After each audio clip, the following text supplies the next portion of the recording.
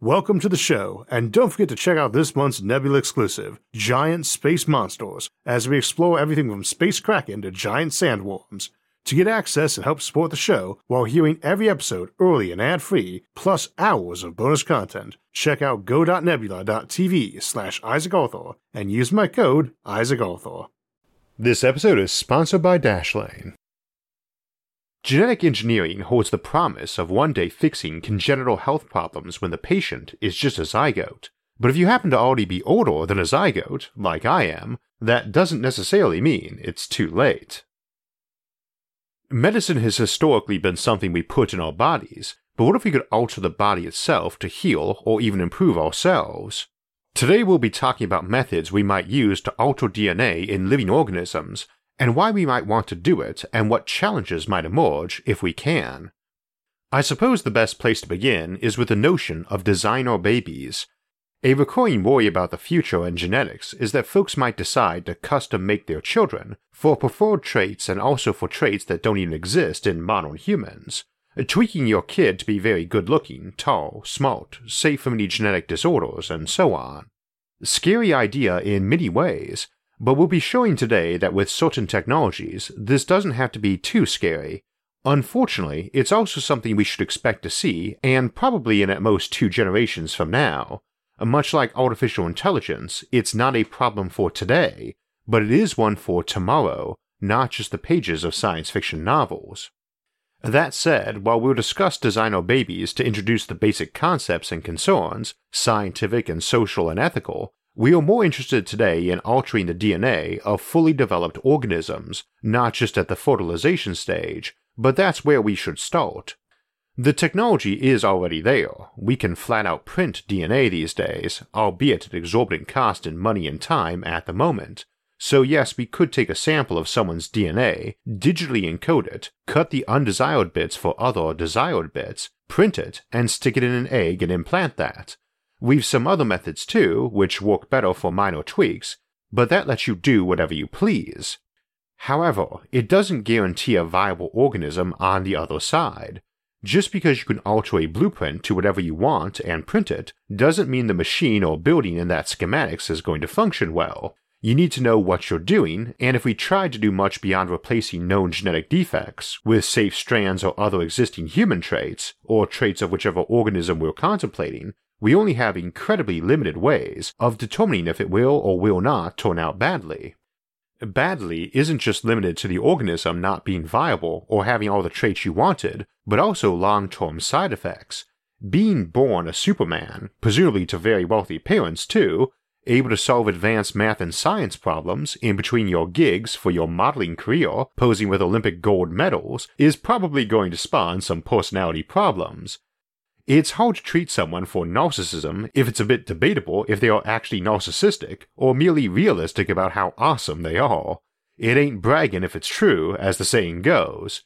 Truth be told, I'm not terribly worried about elite superhumans wrecking society, and I'll explain why in a bit, but it's a popular notion in sci-fi, and it is a real concern that folks who have been significantly altered from the norm, even for the apparent better, might have all sorts of psychological issues, be it narcissism or depression or any of 100 other things. So the big question, is it okay to alter your kid's DNA to be better than what they would get naturally? That's impossible to answer, obviously, but like a lot of questions involving the ethics of future technologies, we should start by asking if this is really a new problem. As I've noted in previous episodes, civilizations have featured folks cobbling together potions for making you healthy or stronger or irresistibly attractive to others for at least as long as we've had records. That they didn't work doesn't change that folks thought they did and used them. Trying to shoot someone with a gun that doesn't work, but you didn't know it didn't, is still attempted murder, and giving someone a love charm to garner their affections through mind control is not ethically better than giving them some high-tech brainwashing just because the latter, presumably, actually works. So whether or not it's okay to alter your kid's DNA to be better than natural, it's something we've been doing for a long time. I'm not really sure how DNA alteration would be uniquely different than any of the other methods we've used now or in the past, effective or not. Now, two people contain a lot of DNA, and an incredibly vast number of combinations are possible from any given couple, without even adding DNA from other folks. Nor is a kid's DNA only from their parents. Everybody is a little bit of a mutant, so I don't think you can argue that splicing in one or two DNA sequences neither parent has makes them not their biological kid, even ignoring that anyone who has ever adopted a kid would not look favorably on the notion that your kid has to have your DNA. Also, we should keep in mind that we have been breeding plants, animals, and even humans for traits for a long time, and that is DNA alteration, just like the love potion example, not done as scientifically. Ethically, the skill at which you tinker with someone should not matter to the morality of doing it, except that it is generally more ethical to do something if you are actually skilled at it, rather than just making guesses and relying on luck and quackery. So we've got 4 issues there. First, is it okay to splice some DNA in to avoid a genetic trait both parents had that would lead to a terminal illness? Second, is it okay to alter DNA to avoid something that is debatable as a deficit, or at least not life-threatening? Third, is it okay to add some trait that really isn't medically necessary, like splicing a gene to be tall if both parents were short and always felt disadvantaged by that? And fourth, is it okay to be splicing in something from a different organism entirely, or invented from the ground up in a lab? As an addendum to that, if it is not okay to do it with humans, is it okay to do it with non-human organisms, like glow-in-the-dark monkeys? What about putting human DNA into non-human organisms? Again, no answers here beyond noting that there are plenty of historical and modern non-DNA equivalents, both successful and those equivalent to love potions. Parents want the best for their kids, and that's part of the problem. If other folks start making their kids super athletic, handsome geniuses, then your kid hasn't changed, but it raises the fear that they can't compete. So at least some folks will start doing it who otherwise would not, just because they do not want their kid to be obsolete. If the process is expensive, will it be limited to the rich, or those willing to mortgage their home, or go to shady medical facilities for the process? Now, I find that iffy reasoning. First, a society that suddenly has a boom in geniuses is one that is more productive and more technologically advanced soon thereafter, so can probably make the process a lot cheaper and safer. Second, probably one of the better-known traits of very smart people is a tendency to want to make other people smarter. Arguably, it's just a habit of experts wanting to gush about their field of expertise to anyone willing to listen. But I don't recall any of my own professors or friends teaching at school or university complaining about their students being too smart. I certainly recall them complaining about them not being too bright or being too lazy, so I think we can say that if we suddenly start spawning vats of geniuses, they aren't going to decide to hoard knowledge or brains for themselves. I also can't speak for anyone else, but I've never had an urge to oppress or murder those dumber than me, albeit I've occasionally wanted to scream at them. Of course, it might be different if they regarded themselves as a whole new species, but while kids often excel at things better than their parents did, very few seem to harbor patricidal tendencies, so for gradual improvements I wouldn't think it would be an issue. Moreover, I don't think it would prevent the attempts, since again parents want what's best for their kids, and when we warn parents about striving too hard for that, it's usually because we're worried they're putting too much pressure on those kids, not out of a fear they are turned genocidal on the mundanes. But this does bring up another ethical issue. Not whether or not it's moral to genetically tweak your kid, but if it's immoral to do it without their consent, which they obviously can't give as a zygote or embryo, even a really smart one. And I think we'd have to say informed consent too. Getting your toddler to willingly agree to jump in the Gene Splicer 3000 is not informed consent by an adult of sound mind. This is the problem, because at the moment, while this technology is still in its earliest infancy, it can only be done to folks in their earliest infancy, so consent isn't even an option. Now obviously, folks have to make big decisions for their kids. You don't ask your kid if they want to learn to speak or get vaccinated, let alone if they want to be born in the first place. Still, it's a big change and would sit a lot better if it's a change that could be done as an adult. That also eliminates the obsolescence issue, since anyone could then get it done if they chose to. They could also get upgrades or changes or even downgrades later on as it improved or their desires changed. There is always a fear that the ultra-wealthy would hoard such technology, but while I can't dismiss that entirely, I tend to feel it's working on an assumption of a zero-sum game. I do tend to place trust in humanity's better nature, especially when its members are acting under a spotlight and watching each other, but we don't actually need to. Everybody benefits in a society where folks are healthy, smarter, and live longer. There's no real advantage to keeping other folks unhealthy, dumb, or short-lived relative to yourself. Though I don't doubt some folks would prefer that, and I suppose certain combinations of events might allow such a stratified dystopia. There could also be unforeseen consequences to a society that's healthier, smarter, and longer lived, and we examined some of those in our post-scarcity civilization series. I think though the more likely situation is that folks who had alterations along these lines would encourage others to get them, not force them to get them, or deny access to them, and would generally raise the net productivity of society enough that even those folks left behind could still enjoy a much higher standard of living and opportunity than now. Of course, I am a noted optimist. Whichever the case though, it's not really a new problem. We arguably had it with education in the past, and it is also the same one we have with cybernetics. Indeed, I'd actually expect cybernetics to be the more preferred route for folks trying to become superhuman, but they're also not exclusive. Some folks might prefer only the genetic route, maybe some only the cybernetic, but I'd imagine most who were okay with one would be okay with both. As a side note, I mentioned longer lives, and that is actually an automatic consequence of being able to manipulate DNA in fully mature organisms. The basic notion is that you've got to replace all their DNA with altered versions, which is many trillions of them, throughout our trillions of cells, and a lot of what we call aging appears to be just the slow breakdown and mutation or cancer of various cells in their DNA, so if you can go around replacing those with altered ones, expanded gene therapy as it were, it rather eliminates that aspect of aging. As we discussed in The Science of Aging, there is more to achieving biological immortality than keeping your DNA fresh, but just doing that alone would vastly extend lifespans. It also implies technologies that could be adapted to handle most of the other known aging problems too. Okay, so how do we actually do that? Get into tens of trillions of cells in the typical human and replace their DNA? Well, obviously we start by experimenting on non-humans, and again the episode is DNA manipulation in living subjects, which isn't limited to humans. It was a poor selected topic, so I'm not sure of the intent of either the person who suggested it or the various folks who voted for it on our Facebook group, but I'm assuming the main interest was humans. We'll talk about non-human applications briefly in a bit.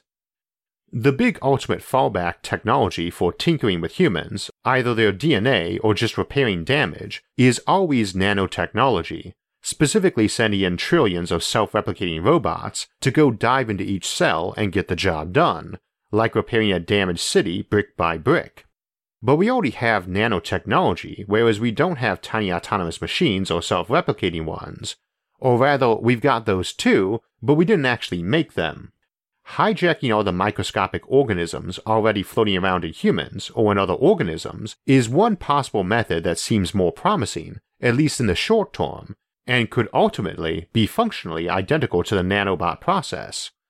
You've probably heard of CRISPR, clustered, regularly interspaced, short palindromic repeats, and indeed is not from humans but may be a great boon to humans. Essentially, it's DNA sequences that can be used as markers to identify and snip out a chunk of DNA and replace it with something else. This is pretty much what we do with tiny nanorobots too. By and large, DNA is very good at replicating itself with minimum drift, so if you can tag and fix bits of a DNA strand, or replace them with a new one with a preferred sequence, you can basically let those little buggers run around doing the work. Alternatively, you might simply make a few cells of each type with the preferred feature and some tag of their own, then send in viruses to slowly kill off the cells that didn't have that tag. Your cells all replace themselves with time, so if you have a few healthy ones with the preferred tweak, you can rely on them replacing the others if you can make those others more likely to die off than the new ones. You could also wholesale replace organs too. You aren't likely to reject some cloned organ that is your DNA with a couple minor tweaks. That might be one way for folks to gradually adopt genetic alteration. your heart is needing replaced and you get a new cloned one grown, but your doctor suggests you get the cloned version grown from your own DNA with a tweak or two to remove some defect or add a sequence that makes for healthier hearts. Your organs don't all have identical DNA to each other, and it doesn't make you a Frankenstein monster either. Or more than we are now anyway. A DNA sample from one part of your body won't perfectly match a sample from another part or from a sample taken when you were younger anyway. This would just be more deliberate. I suppose it's unnatural, but I'm still waiting on meaningful and workable definitions of natural and artificial that apply to anything humans do in the first place. If the replacement cloned organ does its job and doesn't get rejected, then it's a strictly philosophical issue that its DNA has been tweaked when we grew it. And since we didn't know what DNA was till the middle of last century, not many philosophers have addressed the matter. Though let us not be too blasé about the risks and dangers of genetic engineering. They are already very real, if often exaggerated and treated as a boogeyman in my opinion, but as we get better at it, those dangers will get more real too. It's great to make a crop that produces twice as much food off the same land. It solves a lot of food issues and ecological ones too, by requiring less land. But there's obviously a lot of concerns about GMOs both in terms of nutrition and ecology, and these are, thus far, fairly minor tweaks. Some of those problems will go away just by getting better at it, but it also introduces new ones, since you can be a lot more ambitious. I dislike thinking of newly spawned organisms as freaks and abominations, but even I flinch a bit at the notion of a tree that we gene-hack to have blood instead of sap and grow meatballs as fruit. Fields of bacon grass that we mowed like hay has its appeal, most things involving bacon do, but perhaps some stones are best left unturned and some roads best not traveled. On the other hand, it would be pretty awesome if we could tweak some sort of core or shell organism to grow those roads for us and maintain them. As I said earlier, one of the methods of tweaking DNA in a living organism is to deploy nanobots to do it, and we often think of using those same nanobots for building and maintaining structures. If we can circumvent nanobots by hijacking existing microorganisms to do those jobs inside us, and be comfortable with that, we can presumably do it for outside us too. There's a pretty blurry line between a hijacked organism being repurposed and genetically altered to serve that role and an outright nanorobot, and arguably no difference at all, same as we might say there's no difference between a cybernetic eyeball and a genetically altered vat-grown one. Interestingly, we might also expect nanobots to use something akin to DNA themselves, and potentially even to be putting the schematics for those nanobots or gene-tweaked microorganisms into human DNA or RNA, or even a separate organelle like mitochondria, the powerhouse of our cells, which has its own distinct and very not human DNA, but is still inherited down generations. Of course, we are not limited to human examples, and given the ethical worries about it for humans, we might see alterations in animals before that. In an extreme case, that might be outright uplifting, where you alter an animal neurologically and maybe physiologically to human levels. See that episode for details. In more simple cases, it is not necessarily making a cow that produces more milk, something we've been breeding them for down the centuries already. You might instead alter a plant or algae to grow milk instead. But altering animals for food production can be more indirect too. You might alter them to do the actual farming instead. We already use animals for pollinating crops and aerating soil, such as bees or worms do, and we've used large animals for dragging plows around too. You could potentially wire up animals to tend crops and pick fruits and nuts, and deposit those in bins and take a share for themselves. Same as with the nanobots versus microorganism case, there's a gray area between fairly advanced automation and animals, and as we discussed before, it's a risky proposition to make an artificial intelligence smarter than it needs to be, so human-level AI might not be too common, while animal-level AI and robots might be heavily used. But you might go entirely organic too, using squirrels or other small animals to plant and pick crops. You might genetically alter them to perform this behavior instinctively, or just be smarter and easily trained to the task. The other direction, of course, is that you might decide human plus AI is needed to tackle certain problems, and be more comfortable using genetically altered humans who had bigger brains, or just were tweaked to be slightly better at certain types of thinking, reminiscent of the mentats from Frank Herbert's Dune. ethically speaking, that's the sort of thing you'd rather do to an adult volunteer, and via a process which could be reversed. And so we tend to think of that as a cybernetic augmentation. But if you can do DNA manipulation of adult organisms, that door is open as an alternative too. That's a key notion also, because the ability to do it in living subjects means not just that it can be done with the informed consent of the subject, but that it can be reversed too. If you want to have your DNA tweaked to be covered in muscle, or a savant at math or similar, being able to opt for it as an adult and able to reverse it is likely to be a huge factor in whether or not society is okay with such alterations, and is why it's a very distinct thing from the notion of designer babies. I would not be surprised if we saw that, but I'd also not be surprised if we saw that banned too, and only lifted when we could make changes to adults and reversible ones, and ones which were not inherited, being specific to given organs rather than sperm or eggs. It avoids a lot of worries and opens up a lot of doors, though it's still quite the Pandora's box. Of course, that's true of almost everything we discuss on the channel, and a lot of the things our civilization is doing, or has done in prior times too. So I suspect we will see this technology emerge, and probably this century, and probably for all sorts of applications we can't even imagine yet. You might have noticed today that I mostly referred to genetic engineering or tweaking, rather than hacking something's DNA, and while these terms are synonymous, I avoided that because I suspect that involuntary or covert alterations to other people's genes, or infecting them with some equivalent of cybernetic or biological malware, will be something we'll have to deal with in decades to come, and I'm betting that will be the term that gets used, genetic hacking. Pretty terrifying notion. We already warn people all the time not to use their laptop or other devices on public networks without taking precautions like a VPN, and the genetic equivalent would be more like a flu that you could pick up in public that rewired your DNA. The flu and other viruses also being a big concern these days, with the coronavirus added to the mix.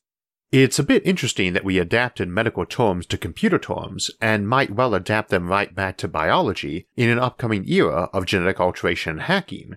But for the moment, we do have those computer viruses and malware to worry about, so I can't stress that point of a moment ago enough. Don't use public networks unless you're running a VPN, virtual private network, on your device. If you're looking for a good VPN, I'd recommend Dashlane. It has over 11 million users, including myself, and I love that I can use it on all my devices seamlessly. It also has a ton of other features like a password manager that only you have access to. Even Dashlane can't see your passwords or data, nor do they store them themselves, unlike a lot of other sign-on solutions where it can get misused so they can make money off it by selling your data or hitting you with annoying ads. So you get a VPN, but also tons of other great features like one-click logins, autofill for personal info and payment details, high but secure mobility across many devices and platforms, and much more. If you'd like to give it a try, just use the link in the video description, dashlane.com/IsaacArthur, to get a free 30-day trial of Dashlane Premium, where you can see those features in action and try out Dashlane for yourself. If you like it, you can use the coupon code IsaacArthur at checkout for a 10% off discount. So next week we'll be back to the Fermi Paradox series for a look at the zoo hypothesis, the concept that we might not see aliens not because they hide from us and the rest of the universe, but rather because they hide us from being able to see them, or even maybe the real universe. The week after that, we will return to the Outward Bound series for industrial belts in space, and see how the development of the solar system might unfold as our production and infrastructure develop on places like the Moon, Mars, the asteroid belt, and even the Sun itself. For alerts when those and other episodes come out, make sure to subscribe to the channel and hit the notifications bell. And if you enjoyed this episode, hit the like button and share it with others. And if you'd like to support some future episodes, visit our website, isaacarthur.net, to donate to the channel or check out some of the awesome SFIA merchandise. Until next time, thanks for watching, and have a great week.